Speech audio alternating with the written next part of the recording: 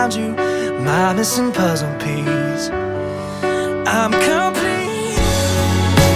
I was just guessing at numbers and figures, pulling the puzzles apart.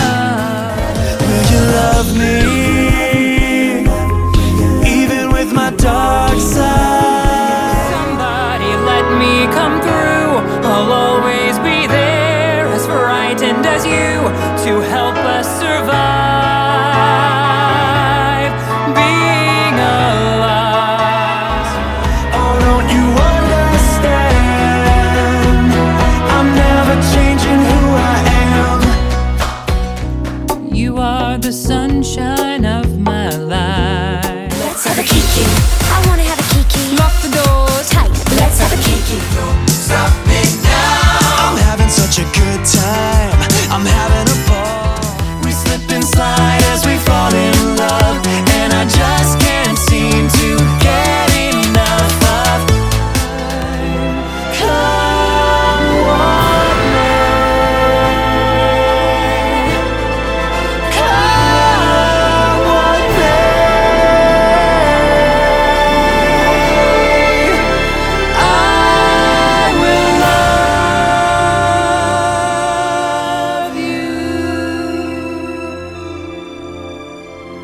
I will Hello and love welcome to Daydream Believers podcast. I am your host, Space Surfing 18. Tonight we are doing the fabulous New York side to my favorite season 4 episode, Guilty Pleasures. And I have some amazing guests with me. Hi, I am Snarky Hag, back from a long hiatus of getting to be on the podcast. I am C. Kerouac, and I have not had a long hiatus. I've been causing ruckus all through the season. And I'm 47 Mel 47. Hi guys, welcome back, and we're here to talk about Guilty Pleasures. Okay. So the thing that I want to start off by saying is that I realize this episode is really a kind of, I want to say almost filler episode, where it's supposed to be just really funny and comedic, and it's played for laughs, and I really enjoy those laughs. But the amount of meta-ing I'm pulling out of this may be ridiculous, but I don't care. It's just awesome. So I just like to throw that out there. It's a dumb episode, and that is part of its pleasure. I mean, it is ridiculous on so many levels, and as I'm watching this, I'm going, I don't have to think too hard about this. This is nice. You're gonna love the amount of BS I pull out of this episode. So I really think that the arm represents humanity and the way that we hold ourselves to standards that are higher for others than for ourselves, or maybe the opposite. The funny thing is that, like, so we have the New York side, which is like, I don't know, 2 minutes out of the whole episode. Yeah. And it's the stuff that's like not fun or funny at all, except for, is it even 3 minutes of Kurt? I don't know. I mean, his stuff's fabulous, but it's a lot of Rachel, and Yeah. there's nothing guilty or pleasurable about it. It's just a lot of Brody, just getting the Brody and Rachel thing tied up as best they can. Yeah. I This is keep definitely forgetting that one- he exists. Which this is is okay. definitely one where it's like, did Glee forget about their own timeline? Did this episode come out of order? Like, what is going on? It's It just actually weird. did a little bit. That's what I thought. This episode was supposed to be the original. I don't think they shot it out of order, but I do think the conception of this was actually supposed to be before I Do. So it was supposed to be like Diva, and then they wrap up the whole like Blaine Crush stuff, and then This they get would into make I a lot Do. more This would make Yeah. so much more sense, because I was also having a really hard time placing Adam, whether or not he. I couldn't remember I had to look on the wiki because I couldn't remember where he was on this. He's Yeah. mentioned for like a hot second, but then I didn't. Yeah. Yeah. They should have Well- done that. This is dumb order. Well, but I mean, like that makes a whole ton of community or continuity issues too, because it does makes sense after I do in Girls, Boys on Film and Feud, because a lot of the stuff that like happens in those episodes lead up The to Finchel stuff stuff for this, but makes sense yeah. in the order they did it. The Klain stuff does not. No, the But, you original know, conception. Yeah. It kind of speaks to that Tumblr post that's been going around for years. It's the one where they show pictures of different writers' rooms. So, like, they show the picture from Lost writers' rooms with all of the notes, and they show pictures. It was a couple other things. It was like Lost and a couple other very plot-heavy things. And then they had Glee, where it was bare walls and like a whole bunch of dudes sitting there going, "We know what we're doing." No, it was Lost, Community, and Glee. Yeah. Community. Because you have the Community, the clock that they go through, and then you had the Lost with all of the characters and their notes over 7 seasons, and then Glee is in a bare room that looks like they got locked out of their actual office. Like like it's one of those sharing workspaces that they also work there with like Google and Red Hat. Yeah, and Yeah. like nobody even has like a piece of paper in front of them. No. Like they're it's like group photo. All right, guys, pretend that you know what you're doing. Well, this is also, I mean, I don't know when they decided they needed to start stretching out the rest of the storyline to get regionals to be the end of it, because I Do very firmly takes place on February 14th. And they definitely decided at some point, okay, we're going to move regionals all the way to the end of the season.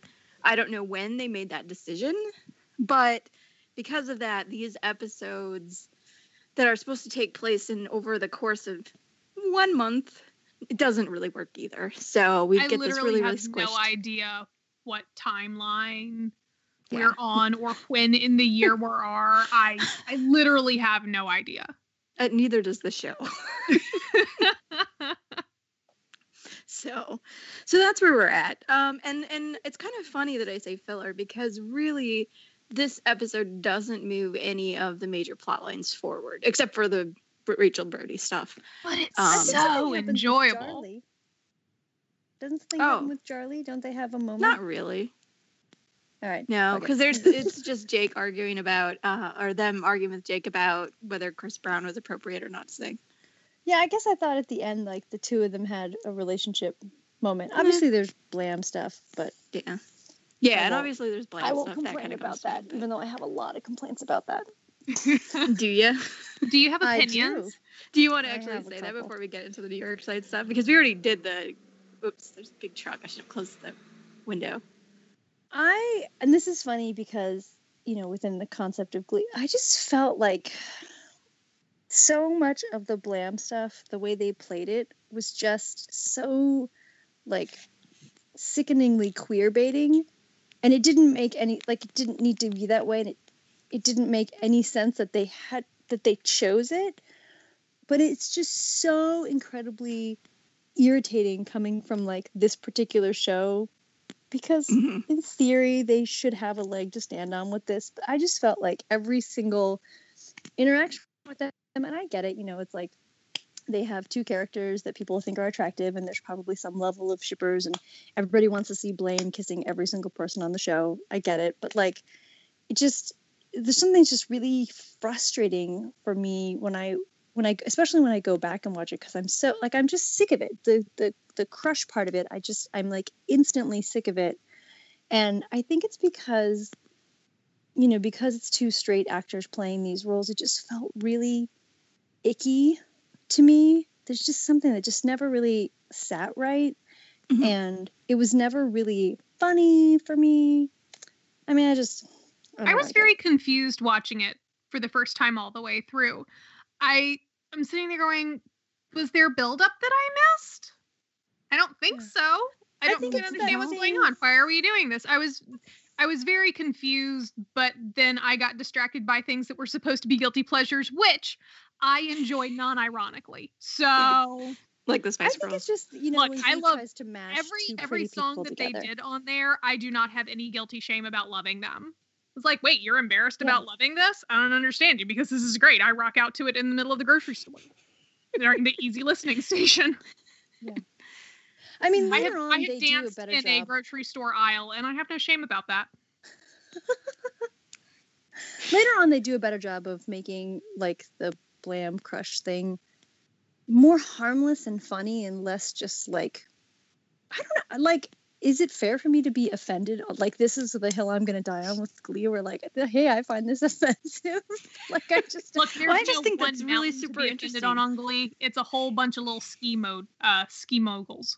I think it's really interesting just because I know when we did the other podcast, so many of those people really enjoyed it because it was just, you know, like they could still be friends, and it was a different dynamic than the Kurt Finn stuff in the early season 2, late season 1, whatever. And I don't know, I just thought it's a very interesting, different. That they played it way better, and they did that because Sam is a decent character who behaves decently with every single person.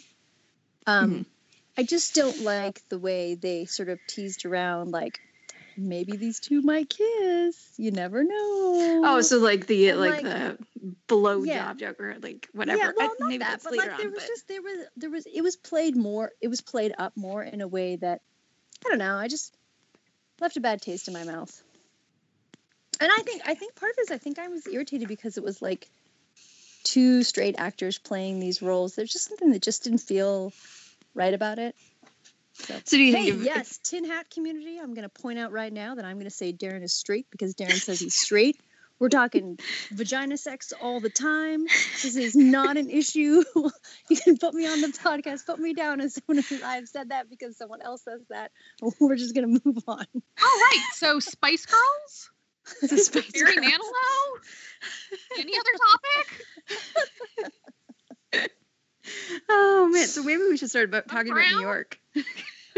Let's start in New York or something. Let's start in New York. Somewhere. Well, unless you guys want to talk about the macaroni cart.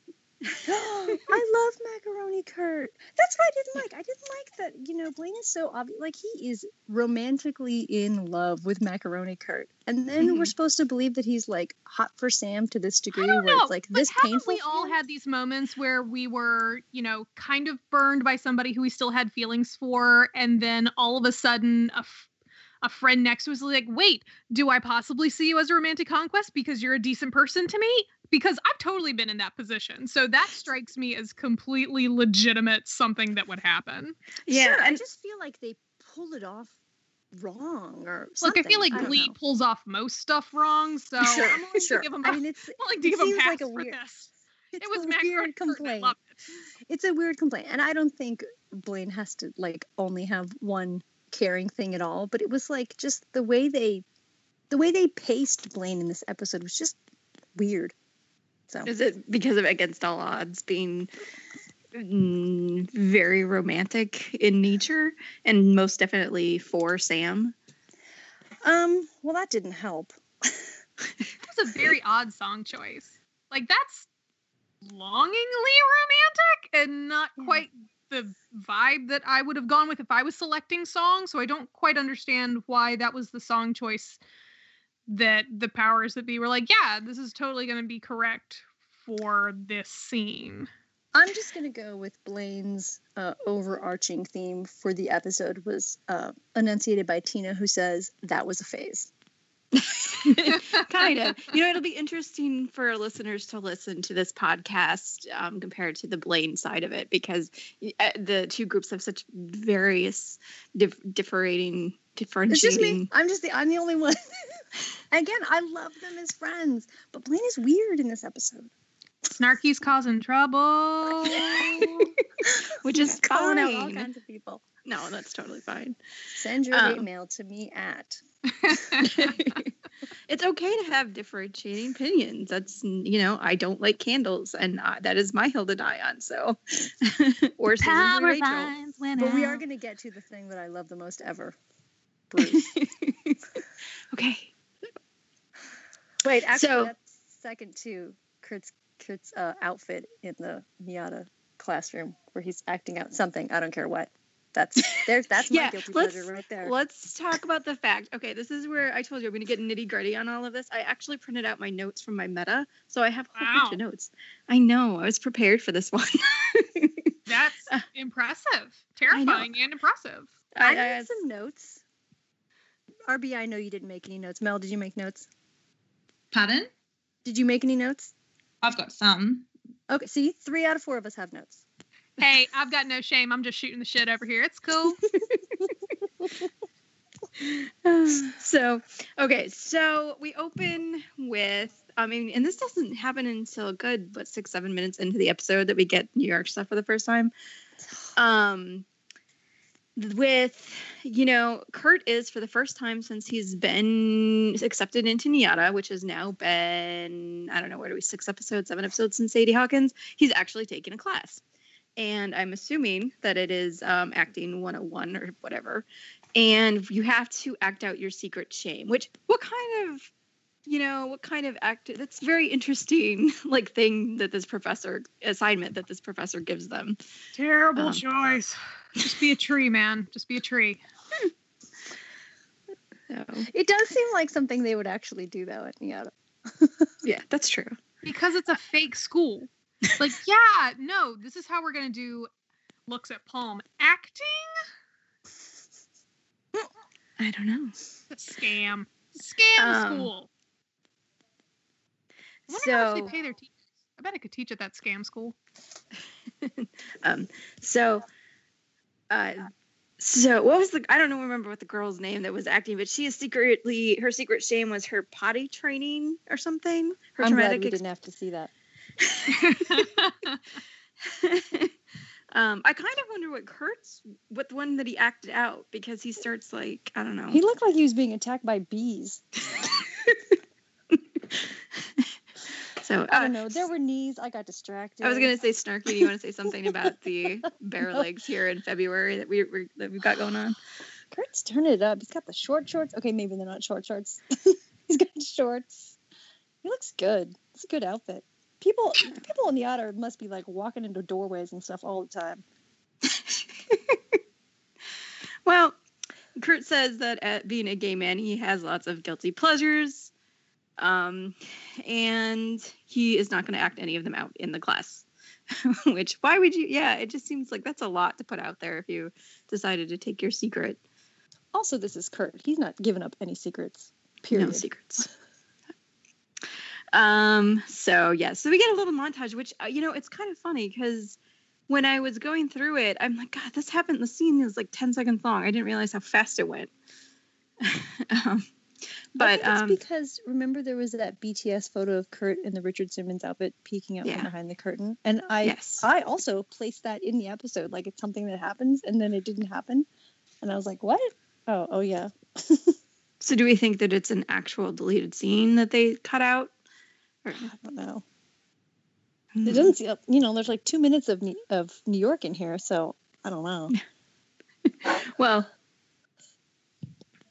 So he is watching a lot of television, Golden Girls, Murder, She Wrote. It's what he's doing, is watching a lot of television. He's not going out. But he's watching television with strong female leads. Yes. Yeah. Which is good. And he's voraciously eating popcorn and voraciously waking up his housemates because they're not enjoying it hard enough. I have to wonder, was this one night that he was watching all of these and he keeps getting closer and closer to the TV set and they just finally went to bed? Or is this over honestly, it just sounds like the weekly lineup of TV Land.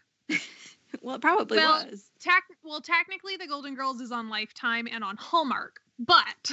Yeah, but was it in 2013? Yes. It was. Or 2012 or whatever. 13, I think it's I'm 13. not sure. I just know that I remember that there's some recap somewhere that describes that scene as Kurt getting closer and closer to the TV like a puppy doing a photo bomb. Have you seen that post going around? Yeah. I'll find it. I'll tag us in it because it's so adorable. No. So, yeah, he's not going outside and it's so funny that he makes such a big deal about Blaine eventually going out and seeing New York the way he did, but he has barely left the loft. He doesn't leave. He just sits and watches television. He's projecting what he wishes he had done and what he thinks he did, as opposed to what he actually did was, keep up with Angela Lansbury. Well, Adam exists. Which there is no shame in that. Murder, She Wrote is great. He could also be doing... They don't have any more sets. So, That's true. I know. And they don't have any more minutes for the New York arc. So, yeah. we just get his most, the inner workings of his private mind. Yeah. Which I love the sweating at the oldies bit. That's I was going to say, fabulous. next we talk about Richard Simmons and him working out to that. That's good. He's It's a keeping it at terrible least. outfit. He makes it look Well. good. Terrible outfit. Worst. Well, you're the one with the clothing meta. What does that outfit have to say about him? Nothing. It's just a straight Richard Simmons reproduction, but it's fabulous. Worst outfit ever. All right, so then we get what this whole little montage is leading to, the fact that Kurt has a boyfriend arm. And he named it Bruce. Which he ordered online when he was on Ambien. So before Yes. Adam. Yeah. Well, and you talked about being on Ambien right after the breakup happened. Yeah. So, like, do you think, I'm sure he's past the point where he's still on it. Yeah. But But in the Haven't we list of all people- seen a late night infomercial and made a poor decision? Am I the only No. one again? No, I have not. I have not. Not. Come on, y'all! I mean, I don't think so. Yeah. I mean, I've made the poor decision of continuing to stay up and be done. Yeah, I mean, and then yeah, get up I've, in 2 hours. I've done but that I'm Not before. making these sweeping declarations because I am the cheese stands alone in most of these. You know what? But you do that so confidently and so well that it's inspiring. If somebody else has, now I feel like it's guilty pleasure time. You can say, like, I've done this, and now I feel inspired to say when I think of something that I've done. I have not left the house in like 36 hours, and I've only watched television. So I adore infomercials because they are ridiculous, and most of them are the theme of white people can't take care of themselves. Mhm. Because inevitably you have, So much struggle. white lady who can't pour milk, white lady who can't figure out how Tupperware gets stacked in a cabinet, white lady who can't flip an egg in her pan, white lady who falls over all of her kids' toys that are spread out over the room, white lady who can't pull up her socks without falling out of the chair. So they are truly They are great. truly a genre unto themselves that I adore, and the best ones come on at very early or late times during the day and night. my favorite one though is the woman who takes a hammer and just hammers the wall really hard, and then is like really confused when it makes a hole. Yes. Or like the ones who there's one who doesn't know how to crack an egg, and so she just slams it down on the counter. I'm like, how do you not know? You want to hear something on a more serious note, which is going to totally kill our Beebs vibe? Oh God. The infomercials are actually oftentimes created for people who have disabilities, but they can't get the funding for just having, for marketing and for people with disabilities. So they do this kind of stuff so that like it can be mainstream, quote unquote. But a lot of times these products are actually meant for people with disabilities. And that's something I didn't know, and that's very handy. Thank you for informing us thusly. That's so very helpful. Thank you. You're Um, welcome. I own a clapper. Do you really? I do. Does it work? This goes off so much. It's so awful.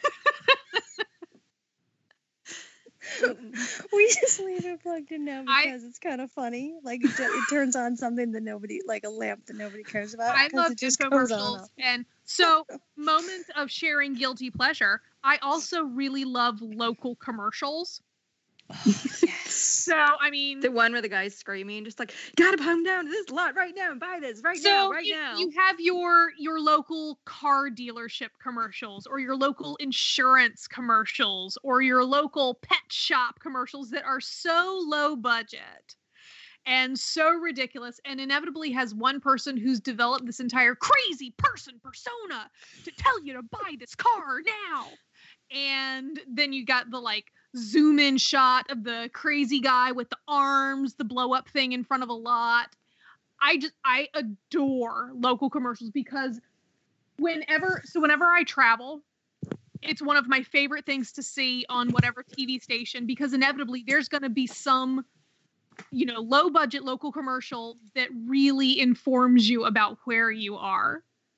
And I love it. It's especially great traveling abroad because you're like, I don't understand half the words that you are saying or what you are referring to, but you are so enthusiastic. I would like to purchase it in whatever monetary currency I have in this country.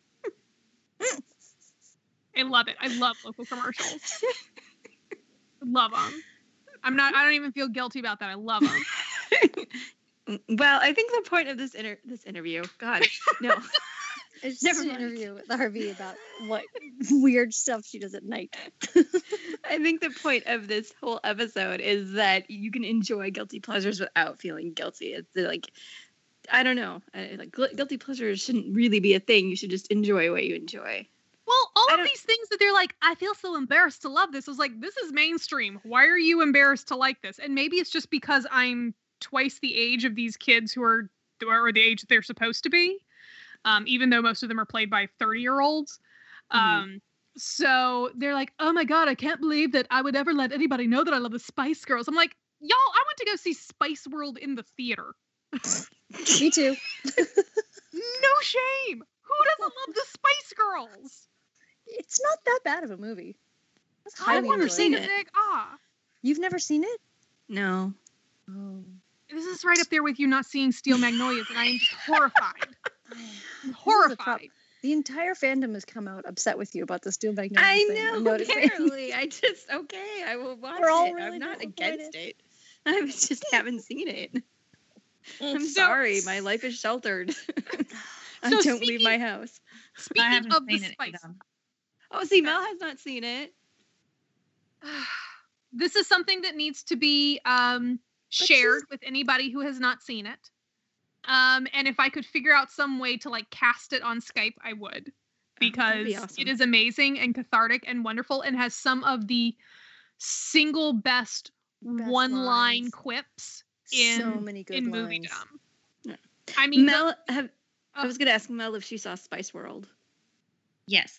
You have seen And it. Okay. I So I'm also, the dress that Kitty wears in this episode, I Yeah. own. I have that dress. That is so awesome. I'm so jealous. And I have worn that on... Outside the house. I might have worn that last year when I performed Wannabe in front of the student body at school. Yes! That is amazing. I love Yeah. everything about that. My heart is so warm knowing this. Yeah, so it's it's in my wardrobe. It just sits there and gets pulled out occasionally. But yeah, I own a ginger spice dress. I love That's it. so cool. So did you guys do like a faculty like Spice Girls thing and everybody? No, it dressed was up as it? they do a week of the student talent sort of shows, and then on the last day it's the teacher karaoke day, and so the teachers get up and majority of us just sort of it's just having some fun. There's a couple that take it very seriously. I'd probably take it seriously. Wait, I Um, need an example of someone else who takes it very seriously and what they did. This is Pardon? fascinating. Who else so, took it seriously and what did they do? performed the Rose in a ball gown. Oh wow. Yeah. So I did. I'm like, and it was like I'd only been at the school for like 6 months, and I'm like, yeah, I'm going to do this, and it was, yep. That's Like, awesome. I mean, I used So- to belong to a competitive karaoke league, so this warms my heart. What is competitive karaoke? So basically, you have it's like any other competitive sport. You have teams, and then each team has 2 solos per the week. So each person, you have 2 people who do a solo, and it's in rounds. So one person from each team competes. The high vote getter gets the points. Next round, high vote getter gets the points. And then you have the group number where each one has to have at least 3 people on there, and whoever gets the high vote gets the points. But to get the points, people do costumes and they make up their own lyrics, and a lot of it is very naughty. One of my favorite ones that I did that I won that round because it was amazing.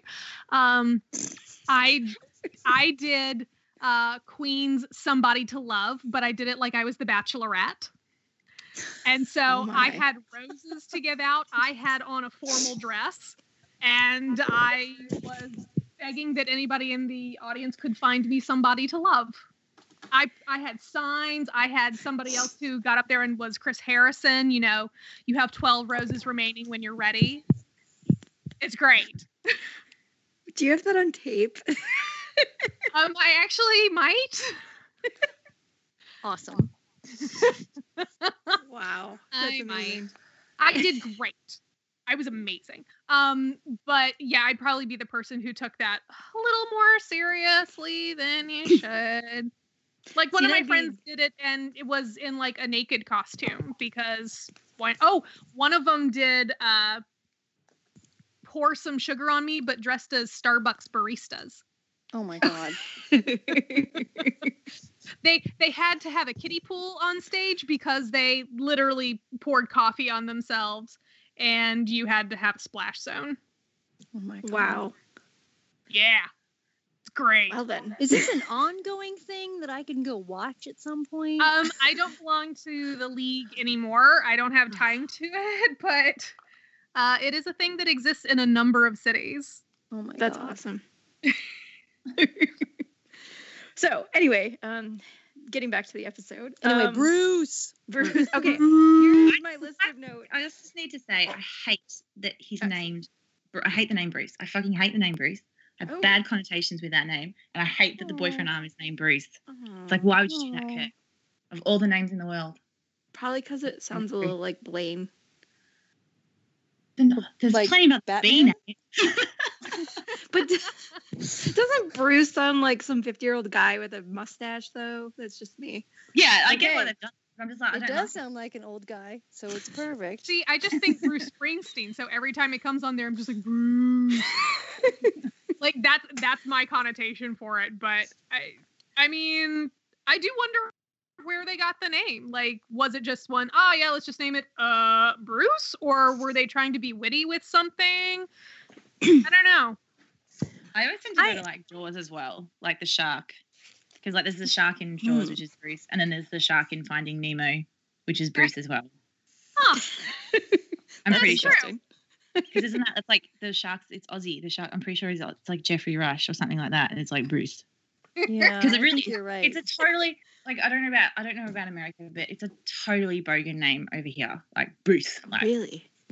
yeah. Interesting. It's It's not a distinguished name in any way. whatsoever. It's not that distinguished either. No. I was Yeah. thinking you would be a little more distinguished. So it maybe there's like an actor, like a golden age of Hollywood actor, or maybe it is Bruce Wayne, but that seems weird. or Bruce Springsteen. I don't think it's that either, because that Yeah, would make and- him think about his dad. That would be Mhm. weird. That's okay, but he names his band Pamela. And I'm sure Barry, that there's a his sister-in-law's fanfic named about that Pam. out there somewhere. Oh boy. Why, Find RB? anything on AO3. Well, oh. Oh, I've made you uncomfortable. And it only took a half an hour. But Bruce is wonderfully tailored in his smart little pajama top. Mhm. He's just he does sound kind of distinguished. So And they here's are my exclusive. question. So Rachel cannot try and steal his boyfriend. Here's my question with Bruce. What Okay. is it kind of like Build-A-Bear where you can buy the arm and then buy clothing options to go with it? Or did it come naked and he decorated him the way that he saw fit? I'm guessing it came like with the pajama thing, and he tailored it to however he wanted it to be tailored. See, I'm guessing it came with just like some shirt that was not good enough for Kurt Hummel, and he went out and bought what he wanted up touching the side of his face and tailored it appropriately. Or could it have been a pajama top that had gotten shoved into his bag that might have happened to belong to Blaine, and he didn't want to admit that he put Blaine's shirt on Bruce the arm? Ooh, that's a good one. He probably didn't do that. He might have put the cologne on there or something. Yeah. There's a lot of products in that bathroom. Mhm. So I have a couple of notes on Bruce because I overanalyze everything, according to my father. Who does? He tells me, he's like, why do you overanalyze everything? I'm like, because I do, Pop. That's what I do. Are we going to talk about the significance of the order of people he's embarrassed finding out about it? Yes, but Good. yeah. Okay, so First of all, he says that he enjoys being held by Bruce's non-judgmental embrace. Like, who's judging him when he gets hugs? All Santana, of them. Rachel, all All them? of those people who live in the loft with him are judgy. Come on. And Santana even says that this seems safer than finding somebody on Grindr, which she's got a point. Yes. She speaks the truth on this one. That would be complicated for him. Yeah. Bruce is not. But at this point, he's still kind of with Adam. Oh, I yeah. keep forgetting he exists too. Yeah, because like Well, we had there's no, I mean, we don't see Adam again. Like it's been 2 episodes since Boys and Girls on Film. Is that right? Yeah. Mhm. So he's still, we don't get the official news that they're no longer together until the start of the next season. Mhm. So he's talking about his warm and non-judgmental embrace when he's still kind of got a guy that he's kind of seeing. It's curious. It's interesting that. Well, Adam has an agenda. Mm. I mean, not like a bad agenda. He's not nefarious, but he does have an agenda. So cuddling with Adam has repercussions. Cuddling with Bruce, not so much. Yep, kind of going along with that in my I cannot talk today. In my script, in my notes, jeez, I have Kurt's one of those people who keeps his distance from people physically, yet he still craves the physical intimacy, and maybe even more so since he spent a year with Blaine and always up in his space, but doesn't have that anymore. But it also speaks volumes that he'd rather have that intimacy with an inanimate object than a real person. He doesn't want Adam to find out because it would probably hurt Adam's feelings pretty hard if the guy who's you're semi-dating would rather be more intimate with a boyfriend pillow than you. Yeah. Well, there's also not the chance that he'll be a secret gigolo, as other people in this loft have run afoul of. This is true. Kurt's seen the world, and it's a tough world, and he doesn't want to open himself up to that kind of stuff. No. That's true. So yeah, Adam's first on that list, but then there's, God forbid, Blaine finds out, because Blaine would understand and know what Kurt's doing. Admitting to Blaine what he's doing is admitting to himself what he's doing. Blaine would send him an outfit of his to put on the pillow. Also, probably it's a lot cheaper to date the pillow than it is to date somebody in New York. I mean, shit's expensive in New York. Do you think any of these people really care about money? I mean, look at where they're living. They're living in a loft that's like $1,800 a month. I don't even know how. Bruce probably has on a $50 pajama shirt. It's only half. You know what? It's just like I don't understand how they afford the apartment on Friends. I don't understand how they afford this apartment. I, as an adult, could not afford that with a full-time job. Yeah. Whatever. Yeah. Date your pillow. It's fine. And then he says he doesn't want Rachel and Santana to find out for obvious reasons because of the crap they're going to pull on him in a minute or so. So I love the way they reveal Bruce, because he pulls this trunk out from under the bed and he opens it up and we can't see it and his eyes just like light up. Like, it's like, what is it? Yeah. And then everybody's like, what is it? And then you wouldn't have guessed. Like, who would guess that? That's a strange thing. See, I had this moment of when I was watching it, I forgot that it was boyfriend arm. And I had this moment of, I wonder if it's a ventriloquist dummy. Because in most shows, when they pull out a trunk kind of like that, all of a sudden somebody has a secret history as a ventriloquist. Jeez. I had to, like when he makes the comment about it being a little bit Jeffrey Dahmer, and it's like a little bit of an extreme connection to make there, Kurt. Like, yeah. Right, it's not the jump I would have made. Exactly.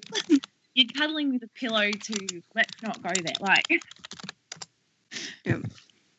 And later he tells Rachel that he has the pillow because he is lonely and he needs companionship, which is interesting again because he's maybe purposely not getting that from Adam, but like he wants something, but he's obviously not getting it from Adam. So okay, so I just Googled boyfriend arm pillow.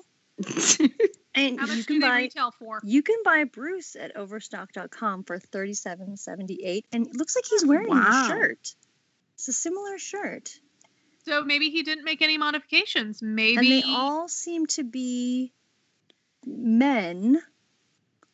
Oh, RB, we can get you one that's a muscle man. Hey! Now we're talking. Shall I cut a flowy shirt in half, or we can have sort of an Outlander thing going for you? Girl, you read my mind. Just as a Sing check me a song, y'all. Sing me a song. So yeah, Well, look if how you- much we got. Oh, go ahead. If you watch Outlander, everybody wants Jamie, so that's sort of, it's not really all that weird. I'm surprised they don't sell one just for this. Oh, you can buy one with a pink shirt. I think Mm. it's still a man, though. Yeah, that's right. Because Kurt had to give Santana's a sex change. Kurt Yes. would have Right. created. I love that he added the boob. It was so great. It was very thoughtful of him. Just the You know, one boob. he wanted to be a good roommate and make sure that she was getting what she wanted out of said pillow. Oh man. So yeah, that's pretty much that little montage. Which is like a minute long. All right, what's And next? Okay. I'm going back to my script. So the next scene that we have is in the bathroom.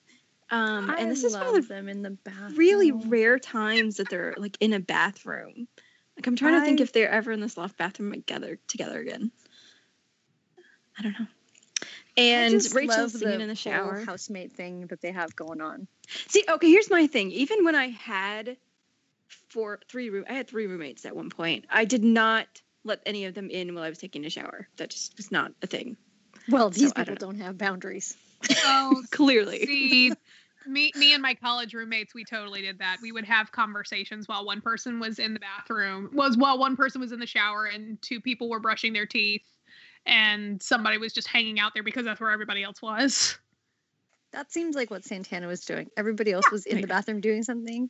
Yeah. And then she came in to cause trouble and complain about not having any shelf space. Yes. Yeah. When did she return to the? Because Yeah, I was going to say, I episode have that in my before notes, that there isn't any kind of, because in Feud, she's kicked out.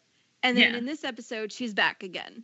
yeah. So I don't, and Rachel doesn't find out about the Finn stuff until later on. Yeah. So Yeah.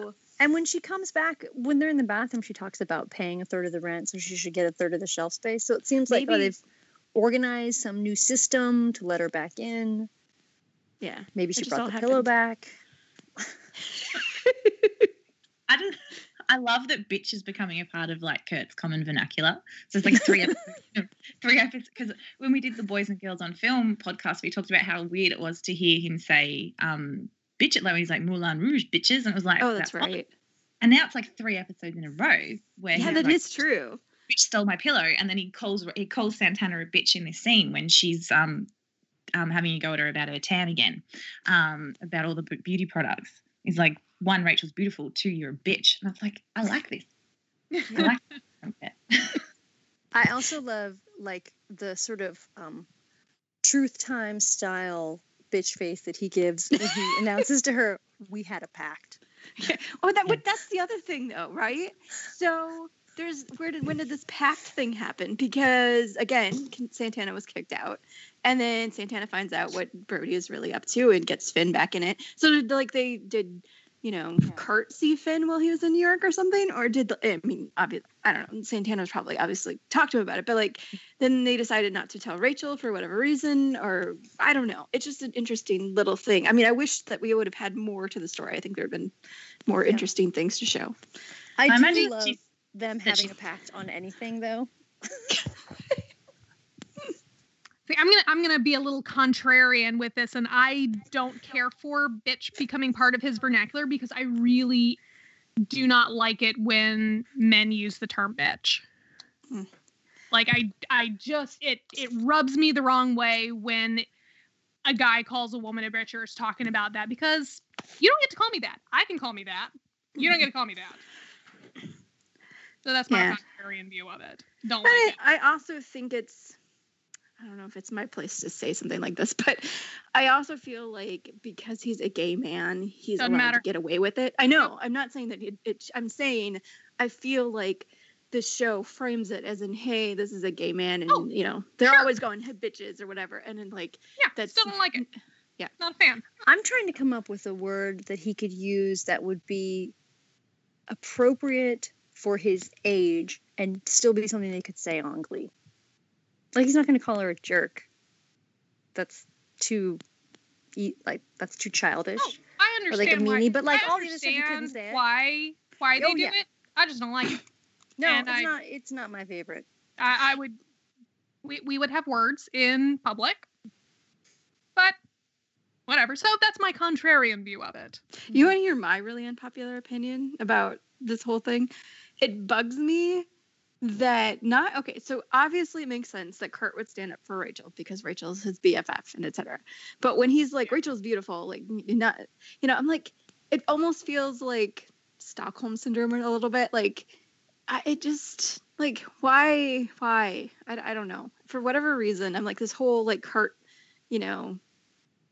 I don't know. I don't even. I'm not Kurt even and making Rachel any tell sense, each other but- how attractive they are all the time, and they're both people who had a lot of comments about their physical bodies from other people, and so I think they sort of have they do have some sort of bond about like having each other's backs about reinforcing the fact that what they are is also like attractive, that's a good beautiful, point. whatever, like of worth. I think what I realized just as you were saying that, it's more of I guess I have a problem when it's always Rachel and Kurt versus Santana, because for whatever reason, and I'm not even a huge Santana fan, I don't like anybody, I guess, cutting other people out. That just, like, for some reason bothers me. Maybe because of my own experiences in my past, I don't know. But I'm just, and more coming from like when the feud and like, yeah, we just want you to be, go away and we don't like you anymore. But that kind of thing. I guess it's just a knee-jerk reaction that, I can be irrational with. It's really telling that Rachel gets out of the shower. Well, first of all, there's the whole funny bit about how it was, the shower reminds her of where she and Brody first met. And Hannah's like, that's awful. Every time I think of water, I just think of my love. Yeah. I mean, that's funny. But then she says something about how she doesn't appreciate friends who make fun of her looks or undermine her confidence, which is, Kurt doesn't do any of that stuff. Like, so she understands him as a true friend because she's not. Right. She's vulnerable. She's so vulnerable. Yeah. So I get that. And she is objectively very pretty. So, oh, yeah. Absolutely. I don't know why. I'm weird. I think it's just, whatever issues I have with my own past, color, whatever I'm viewing, and it may not necessarily be a good reading of what I'm seeing. So I will leave it at that. I found Rachel really confusing in this whole episode. Because Yeah, well, and that's the other thing. She gets on board with pranking Kurt really fast. Yeah. That's the thing. Like, so, like, I can totally see Santana being like, hey, let's prank Kurt. But she's like, okay, yeah, let's do that. But, I mean, at the same time, maybe, she's also trying to not have Santana dig at her about Brody. Oh, and we get the little snapshot of Brody leaving. Like, we're just going to be friends. Have Rachel, like, the whole, like, she's an adult. She's pretending to be adult. She's doing all this adult stuff all the time. Like, that's her theme for the season. And here she's being, like, really childish. I was just saying, like, there's been this whole theme of Rachel pretending to be an adult and doing all these grown-up things. And now she's like, let's do something silly and immature. And I don't know why she's so into it. Well, doing grown-up things that she thinks is grown up. Yeah, that's what I'm saying. Like, we're going to have a relationship where nobody talks to each other about anything that we're thinking or feeling. It's so adult. Yeah. Like, no, that's a poor choice. Yeah. This understanding of her continues throughout this episode, and it is irritating. But it's just like weird. I'm just saying this is the first like sort of fun-loving, I guess, thing that she's done in a while. Well, and I think it also it probably goes hand in hand with, she's going to ditch Brody by the end of this, and we're going to kind of get, more of the old school Rachel back. I mean, there's not much more Rachel in the rest of the season, but definitely by season 5, she's kind of that like high-strung, confident, and ambitious, and and I know she's dealing a lot with the stuff that happens with Finn, but it's a lot more fun to watch Rachel after this point. So that's just my 2 cents on it. No. Okay, so they do the little prank thing. And I don't know, has anybody ever done this? It's actually work where you stick somebody's hand in warm water and then they pee themselves. Yeah, I've done it. Of course. As I admit it, I've done it. It works. You've peed or you've held the water. Held the water. How old were you? Middle school. Okay, Oh, that makes that's- okay. That's fine.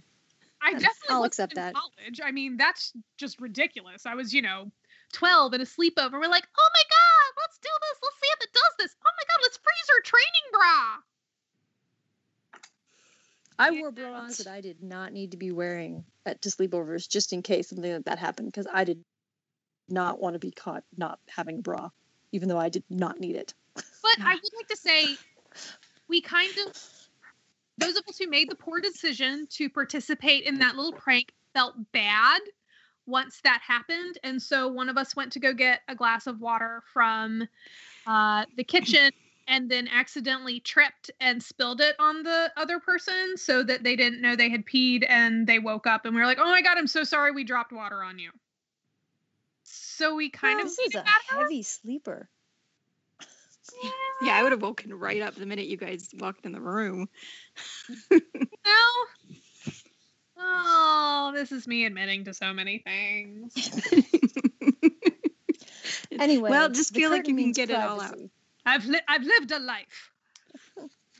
Curtain means privacy. It's really sad that they don't have walls because I think Oh my that is God, the crux of so many problems. The best part about that, like, oh my God, the curtain means privacy, is that he says it and it cuts to them. And like they've come in through the curtain, but they have that bookshelf that you can see right through to the Mhm. living room. Like Yeah. that's also there. we can see you. You can see why they're all going to have issues in season 5. But I love his sleepy, like, oh my God. And again, like we already talked about, I love that Santana said it's better than trolling Grinder. she's not wrong. She's not wrong. Especially for Kurt Hummel. Not wrong. Oh man. Look at I what can't even happens admit, like- that, this is where the previously unaired Christmas time is coming around, right?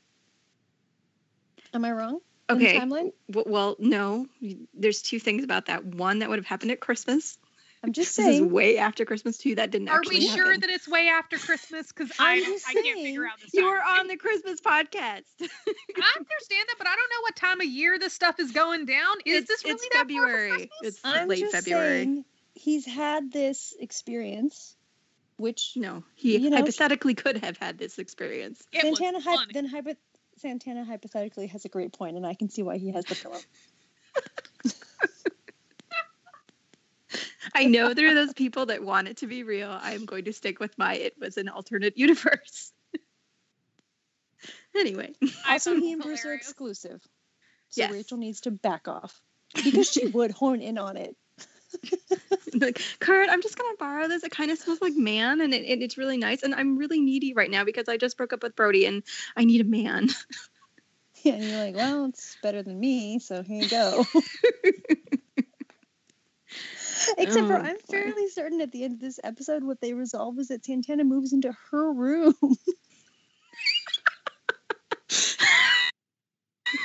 I don't think that's explicitly stated, but That okay. Roommate. They say roommate, not housemate. But okay, I don't think they're thinking too deeply about that. no. Well, I guess why am I trying to put more thought into this? Okay. Anyway, Lower your expectations. Lower your expectations. Anyway, it's awesome. Rumpled Sleepy Kurt is perfection. I love it. Yeah, we get a lot of, less, not as much clothed Get Kurt a lot in of this episode. comfy Kurt. He could, it's February, so Yeah. he's not going to be too hot or anything. Well, he's always too hot, Snarky. Sure. I mean, did you see him in the improv class? Dear God. Come on, I don't even usually make those jokes. You should be appreciative. I am.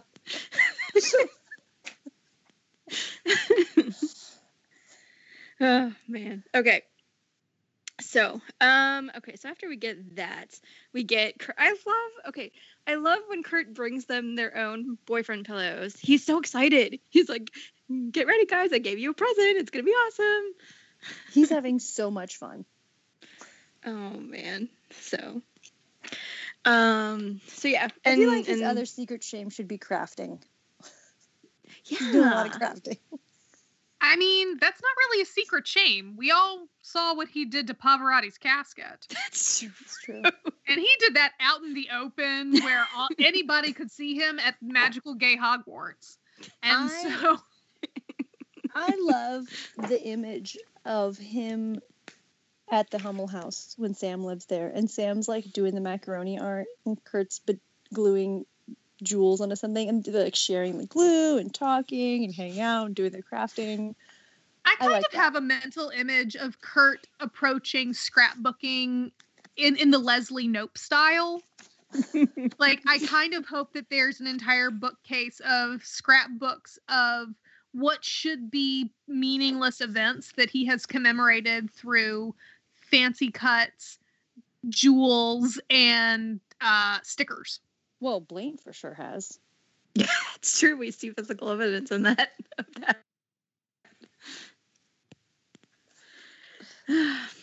So yeah, they get into this and then Rachel's not happy and she's still upset about Brody and then we get... She doesn't need this pillow because she is a mature woman and, you know, Brody might come back and I love that Santana, I do kind of like Santana being like, look, no, like, this is over. This needs to be over. Now she, you know, I don't know. Maybe you guys can speak on to, should she have told Rachel the truth or should she have let Rachel find out on her own? Or she should have told her. Oh my God. If I was ever dating somebody who was also doing something, who also had a job like that I was not aware of, I would hope that one of my friends was like, FYI, just so you know, I want you to know this. I don't want to find this out on my own. Yeah. Yeah. That's girl code. That is girl code. You let She should have her know. gone straight to Santana and not call Rachel's ex-boyfriend to come to New York to beat the guy up. Well, the thing is exactly. that Santana, I feel like the messed up thing that Finn does is exactly the kind of messed up thing that Santana would do if it were about Brittany. Mm-hmm. So I see why she and Finn are sort of simpatico on that point. And then it does also make sense that, like, then all this stuff's happened and Kurt finds out about it. And in order for him to tell Rachel, he has to expose his brother, their housemate, and put Rachel under all the stress and drama. It just feels like more. I mean, he's right. She can't handle anything. So, like, it's more than she can handle.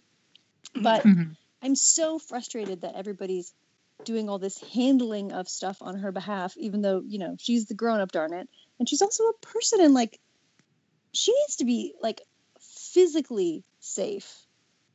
And that's what I was frustrated about this whole, like, do I care that Brody's a sex worker? No. Do I want to know that they were having safe sex? Yes. That is the only thing I care about. He should tell her, but also, like, if she thinks she's maybe pregnant and he's a sex worker, they need to be having a talk. Exactly. Like, and it has nothing to do with any of the other points that Glee brings up are so stupid. Like, there is one important point here that maybe for the young adult viewership, they should bring up. Like, it's not the icky, ooh, weird, Brody's, like, weird. It's that this is unsafe. Yeah. And they never do. And I think I agree with your frustration because, you know, there's a conversation to be had here about, you know, having safe sex. And obviously they'll do it to a relatively well degree when they do tested and they talk about Artie and chlamydia, but, like, why they can't seem to do it here. And I don't like that Brody is discarded because, ew, gross, this is what he was doing. Yeah. Not, you know, wow, it's wrong that he lied to me, et cetera, et cetera. And, you know, for all the reasons that you mentioned. But I don't feel like Brody is, like everybody involved in Rachel's world is wronging her right now. Yeah. Even the people who are trying to do good. So, I mean, I knew, you knew that Santana wasn't going to be able to keep it a secret because she fucking loves that plan that she crafted with Finn. She loves it. But yeah, I don't necessarily agree. I mean, you know, Kurt, when do you think a good time? I guess you said earlier about after her funny girl, but still, it's, you know, she needed to know. And I guess in general, and this is kind of going back to I don't want to necessarily say the same issues of season 3 Rachel, but sometimes it drives me crazy when the show like has to, take care of the fragility of Rachel. Like, people are going to get hurt, and, sometimes that's life. And I feel go ahead. No, I was no, just I'm saying she feels interrupting you. coddled a lot. So, She loves Why being would coddled. you not tell your friend what's going on? Well, I Like, could see them I thinking that just they don't get got- it. they got Brody to leave, and so they can wait and tell her after her audition. I see. Yeah. It's not the greatest logic, but it's not as bad as some of the other logic. So Mhm. I can see it. And there could also potentially be, Kurt could be trying to protect his own mindset for a little bit there, because, he's the one living with Rachel. He's the one who, as you said, the show always has to have him dealing with her and being the support for her and everything like that. And especially in this particular time as she's heading into the Funny Girl audition, he's dealing with his own stuff as well. Whatever's going on with him, whatever's going on with Adam at this particular point in time, he's dealing with his residual feelings for Blaine, after the wedding and everything like that. Having to deal with Rachel's drama on top of his own. Sometimes, when you're going through things, when you're dealing with things, sometimes the last thing you need is to take on other people's drama as well. Mhm. And so, maybe it's just like, I just have to hold off on that for a little bit. Mhm. She's Totally. not in the relationship with him anymore. She's safe for now. Right. We can deal with that at another time. Yep. That makes a lot of sense. Yeah.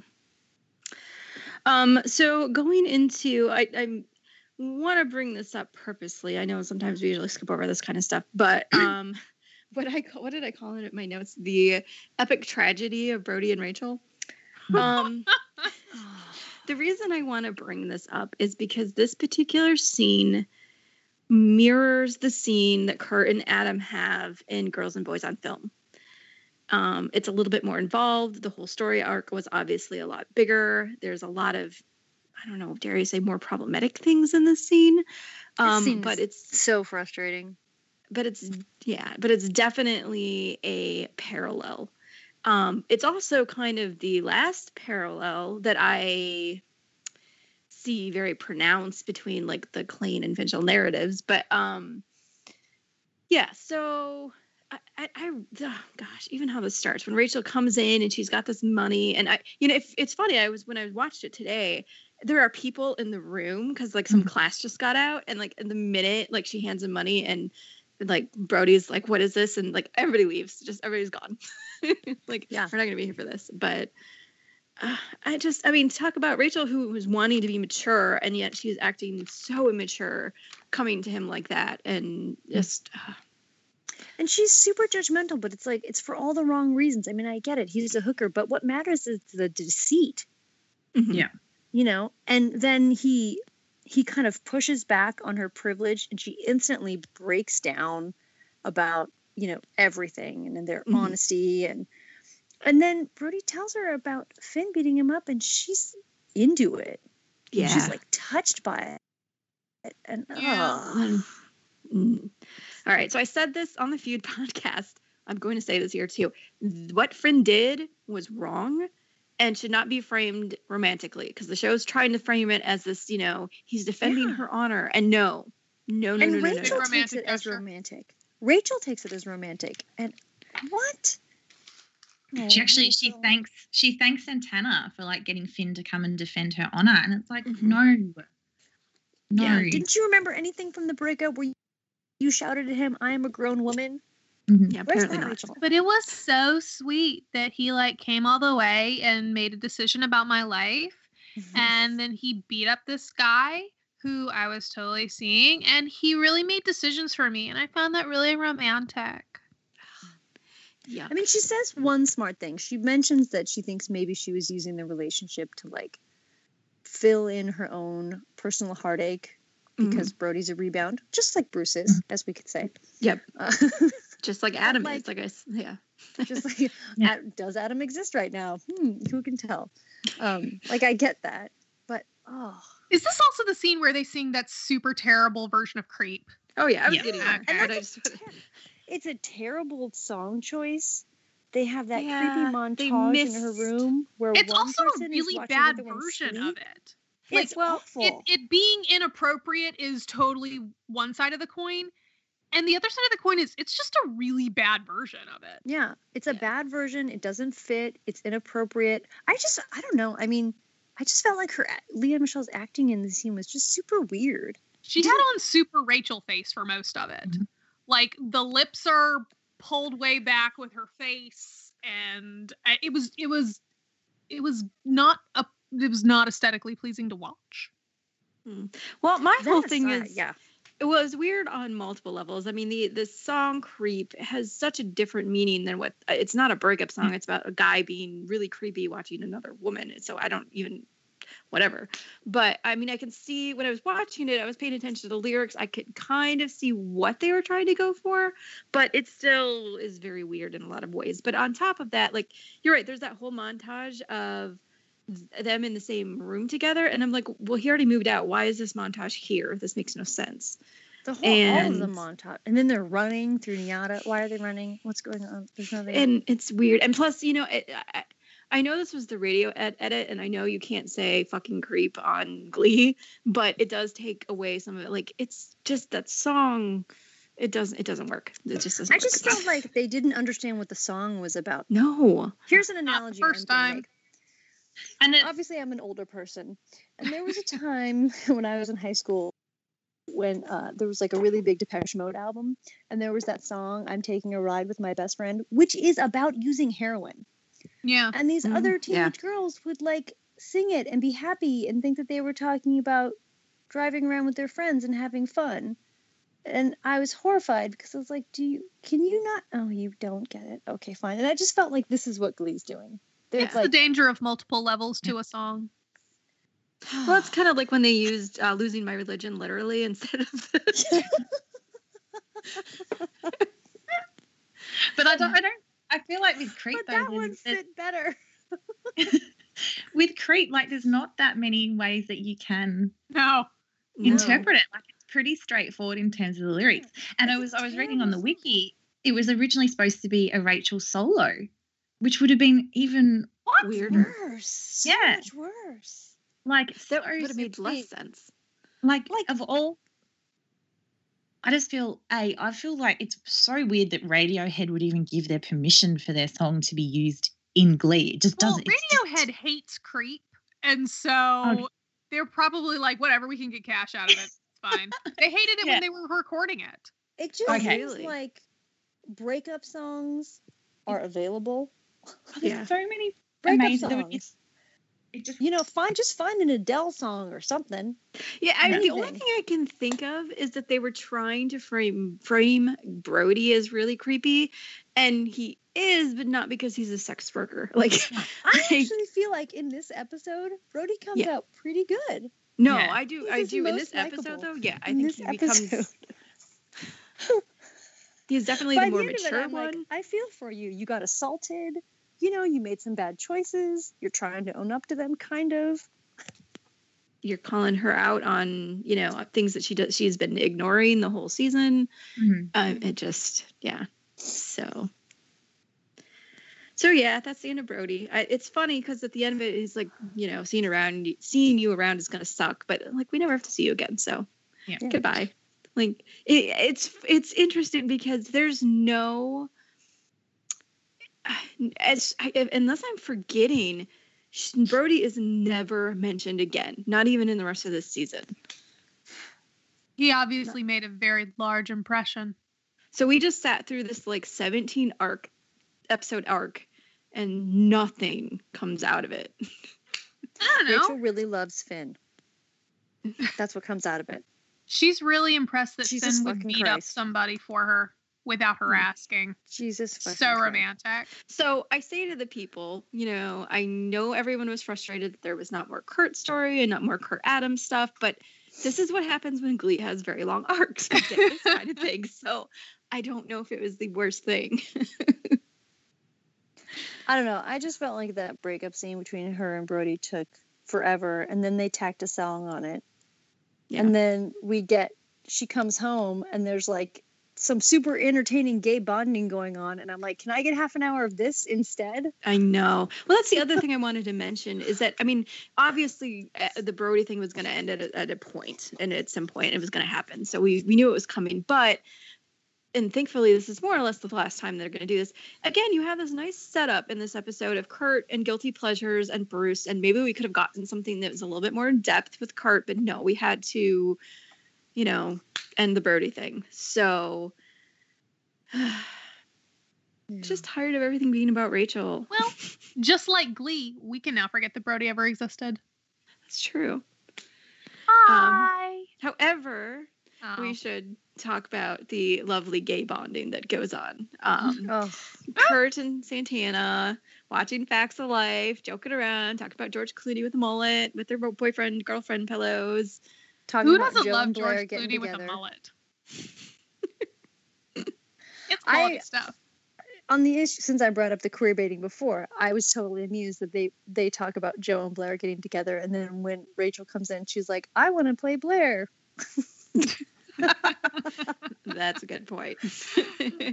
Subtle. But yeah, I agree. We should have had like a half an hour more of this kind of.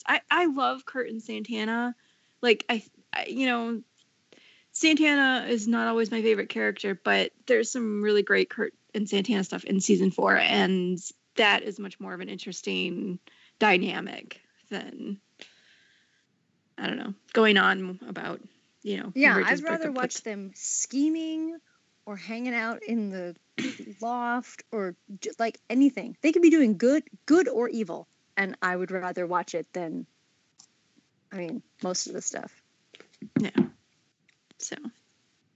Also, was anybody else confused? So Rachel goes and breaks up with Brody, and she's wearing an outfit, which obviously changes when she has to go on stage because then it's hyper reality. And then she comes home and she's in a different outfit again.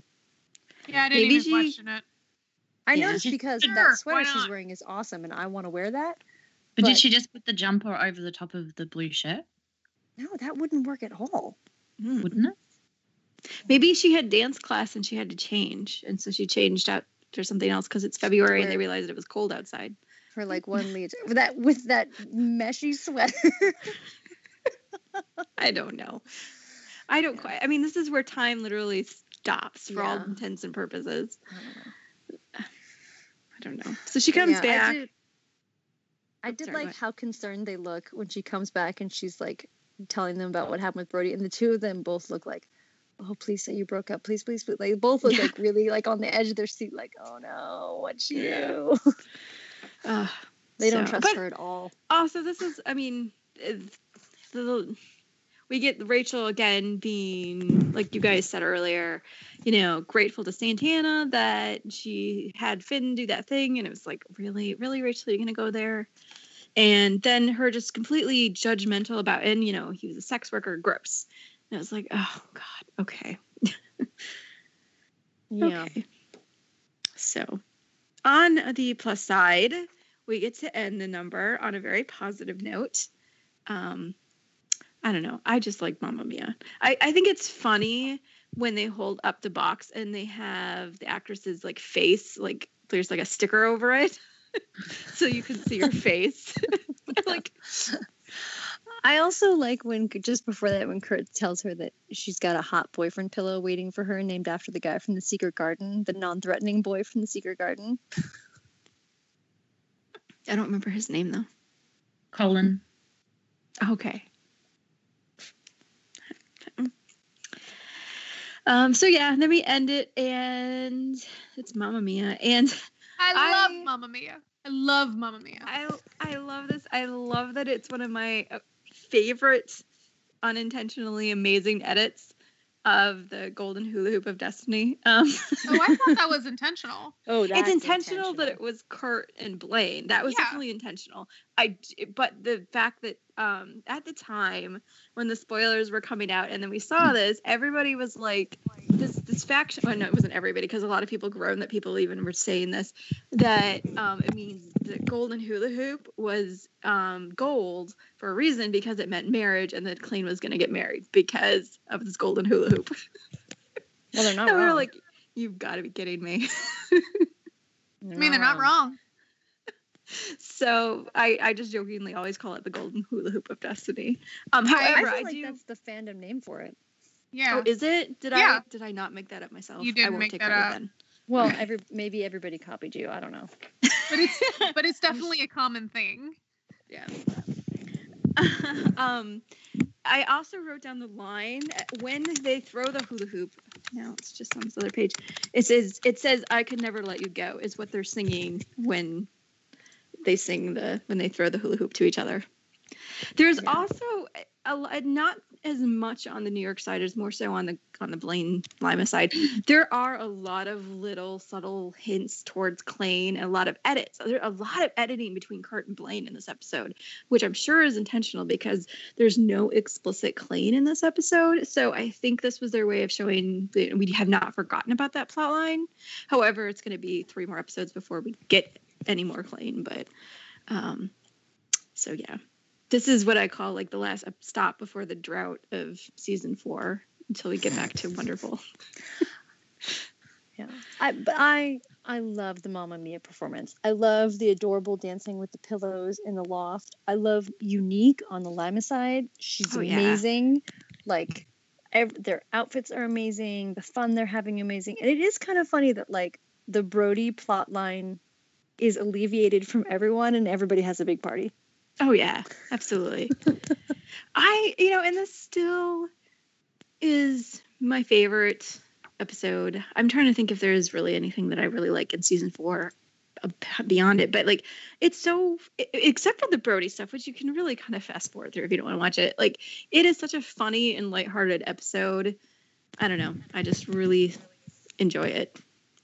I would have enjoyed getting a guilty pleasure from Santana, because the New York side was so heavy. And Rachel obviously can't be having any fun because she's having serious drama now. Yeah. But it would have been funny to have Kurt come home and find Santana doing something. I mean, she must do something. Unless her guilty pleasure is just conniving and being mean, but that's not really fair, so that doesn't count. That's just a hobby. Yeah.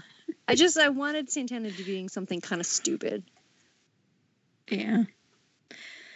Well, and I was going to say earlier that it's kind of funny that Rachel kind of goes back to this, relaxing and having fun when so much of the New York side is about, even in season 4 more so, is about trying to be an adult and achieve your dreams and be very serious. And it's nice that they kind of go back to a little bit of this, like, they are still 18-year-olds, 19-year-olds. They're still allowed to have like fun and be young. And for whatever reason, I feel like the show kind of forgot that they were like these teenagers for a while, or that I don't know, maybe that's just the whole purpose of Rachel's arc, is that she's getting back to being, herself. But I mean, it's totally realistic that Kurt and Santana are sitting there with their significant other pillows, binge watching TV and probably eating popcorn. Mm-hmm. Yeah. And I know the show is going to go through some dark stuff because Shooting Star is the next episode. Oh, yeah. And then we have, after kind of that, it's basically the next 3 episodes are all the Shooting Star stuff. And then eventually, with Finn's passing, it's going to be heavy. But this is also the time, I say Wonderful is the turning the lights back on episode where it kind of becomes the goofy, cracky Glee again. And I don't know, as much of this tragedy that kind of like overlays this time period, there's definitely a more lighthearted tone that's going to go forward. So yeah. I like it when it's cracky. That's my favorite kind of Glee. Oh yeah. I'm not terribly interested when it goes serious. I mean, they do a great job with the cracky stuff on this episode. There's just not that much of it in the New York part. No, there wasn't. They could not have put another possibility on the Lima side. There's so much. Oh yeah. It's kind of funny because I asked you guys to be on it because I'm like, oh, this is a cracky episode. I didn't realize it'd be more serious than like it's just a bunch of Brody. Womp, womp, yes, womp. we got very serious on there. Well, okay, fine. We will end it. Mamma if you would like to Mia. participate. They are coming out with a second Mamma Mia. I just want to say that for anybody. Wait, what? What? Oh, They're coming out really? with a sequel. They're coming out with a sequel. With the Oh, same okay. cast? Yeah. So they're doing the same cast, and then they're also doing it back when Donna and the Dynamos were younger. Oh, wow. great. It's my guilty pleasure, and I don't feel any guilt about it. Even when Pierce Brosnan sings, he's terrible, and I love it. RB, I think you win for the podcaster with the most guilty pleasures, but that's okay. Should we talk about more guilty pleasures? Because I've got more. Oh, sure. Let's do that. This podcast's a little short on running time. Let's talk about guilty pleasures. So one of the things that I unironically love, and that everybody at work teases me for, is that I love cheesy Hallmark Christmas movies. Oh, but Like- we're The made-for-TV starring the same 4 Canadian actors year after year. And Didn't Heather Morris make one of those? yes, because we talked about it on the Christmas episode. but it wasn't a Christmas one. She No, it was. wasn't. What? Well, I It don't wasn't think a Christmas episode. it wasn't a Christmas Or one, it but it wasn't was a a Christmas cheesy one. Hallmark made-for-TV Hallmark movie. But I especially adore the Christmas ones because you could look at one that's like, oh my God, this is so dumb. You add in Santa Claus, and I'm like, yes, I am so here for this. And so, people at work have found this out about me because I have no shame. And it has now become a running joke. So we use Slack at work as our messaging system. And they made an entire channel devoted to telling me what the schedule was for Hallmark's countdown to Christmas. And I'm like, you're trying to embarrass me, but it won't work because I'm not embarrassed about this. I have love it. favorites that I watch every year, and I have literally no shame. I love them so much. Well, I'm glad that you feel open to talking about your love of cheesy Hallmark movies. Cheesy Hallmark movies, but it's the Christmas ones that really make it. You know, oh no, the factory is going to be shut down and the community has to pull together. Like that's fine. But when you go, oh no, the toy factory is going to shut down and we technically live in Santa's village, then I'm in for it. Totally into it. Wow.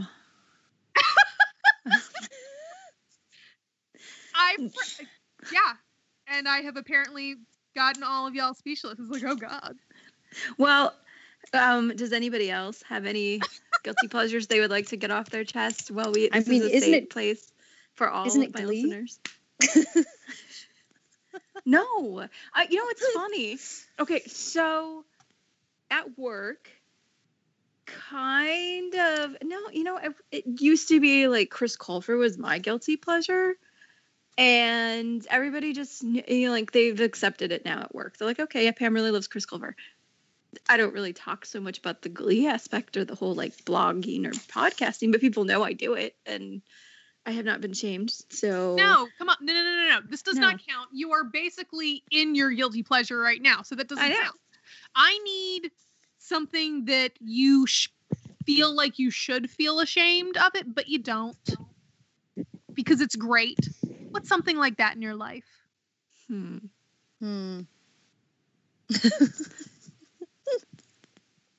Trying What to a think. disappointing response. We're both like, What do we think? Or like, do we really want to say what our guilty pleasure is? Come on, guys. I jumped in feet first. Well, I don't even feel like this is that weird, but I absolutely love all of like the really sciencey YouTube channels and watch them religiously. Or then even on the non-one, like List 25 or whatever, I subscribe to all of them and watch them religiously and That's love great. them. So that is mine. And yeah. All right. So- Who's next? Come on. Guilty pleasure. I feel like I got nothing. Nothing. So yours really is Glee. I don't know. I mean, being a part of fandom, sort of. I don't know. It's secret for me, so there's that. Yeah. I mean, I definitely feel like as long as you like it, who cares? Everything's fine. But that doesn't Yeah. mean you have to share it with everybody in the world. Because I believe in the privacy of someone's mind.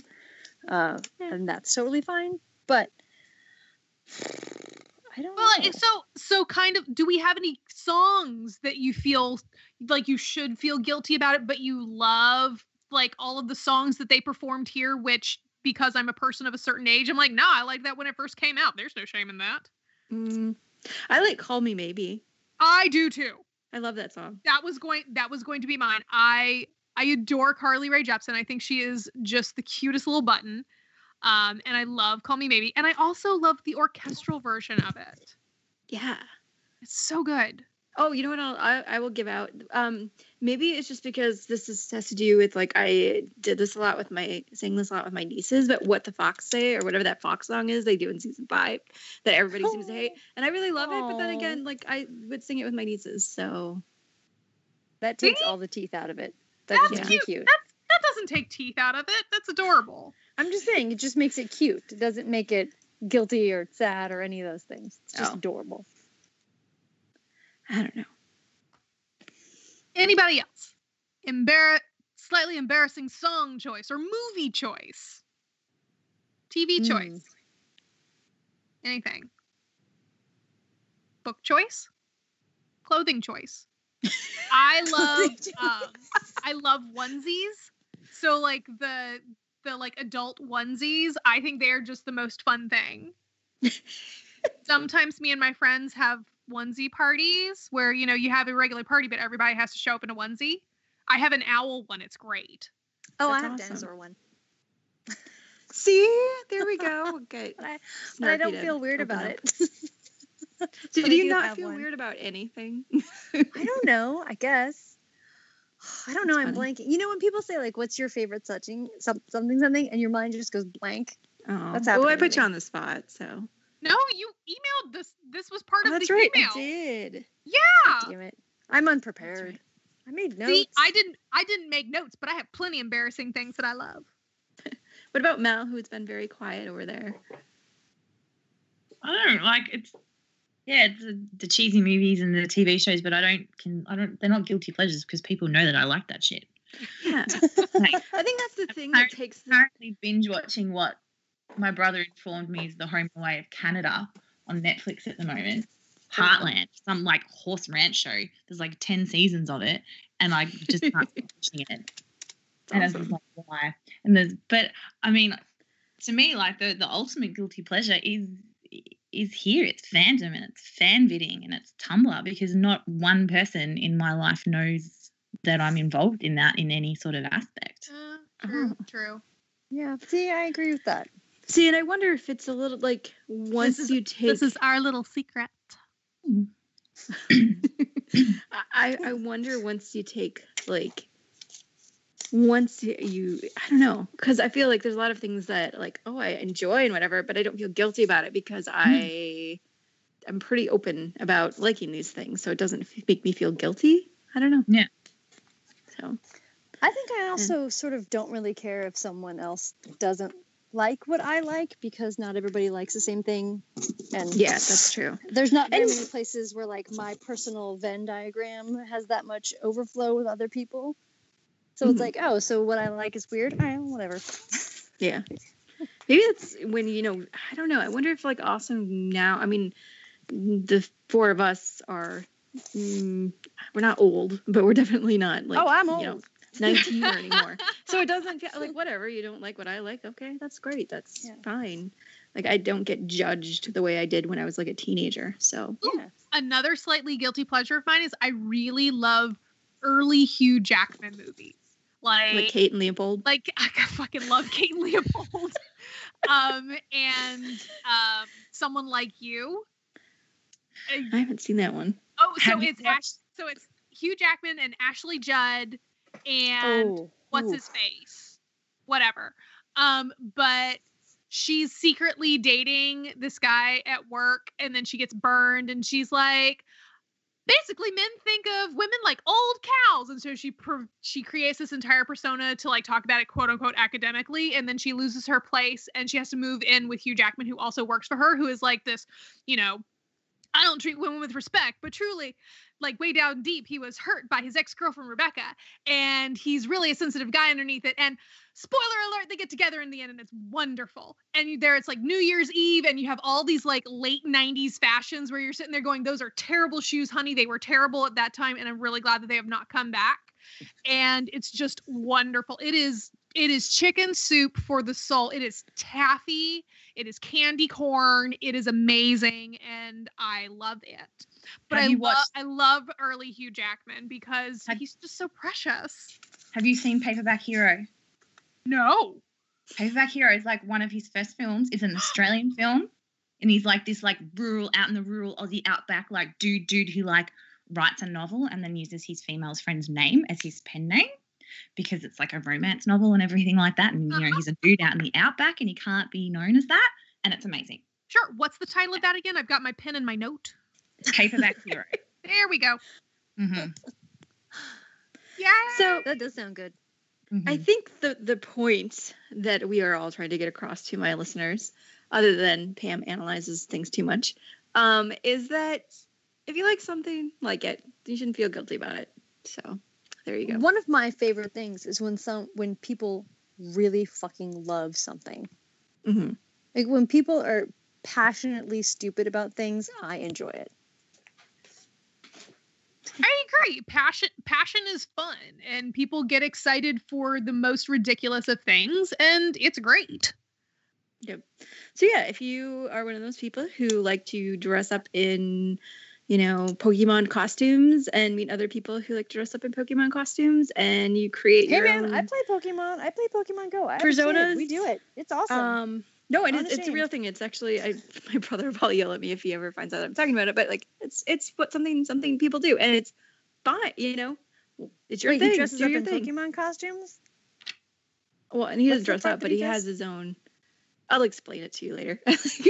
Basically, they create their own characters. They create their own like Pokemon people, and I love this. This is great. they pretend to be their own Pokemon online, and they set up like little stories and.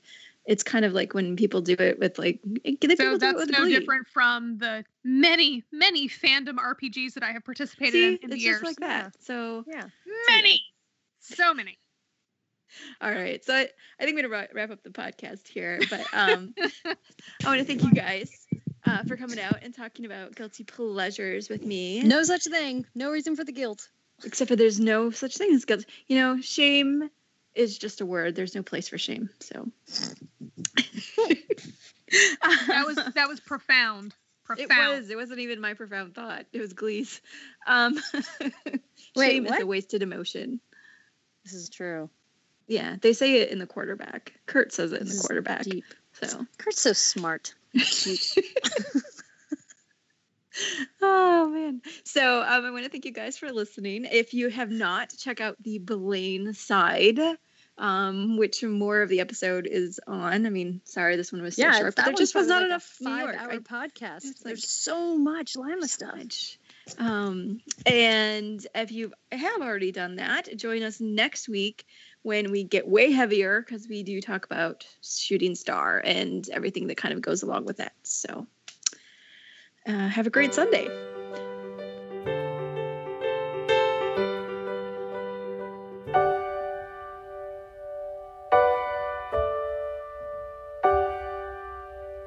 Finally found you, my missing puzzle piece. I'm complete.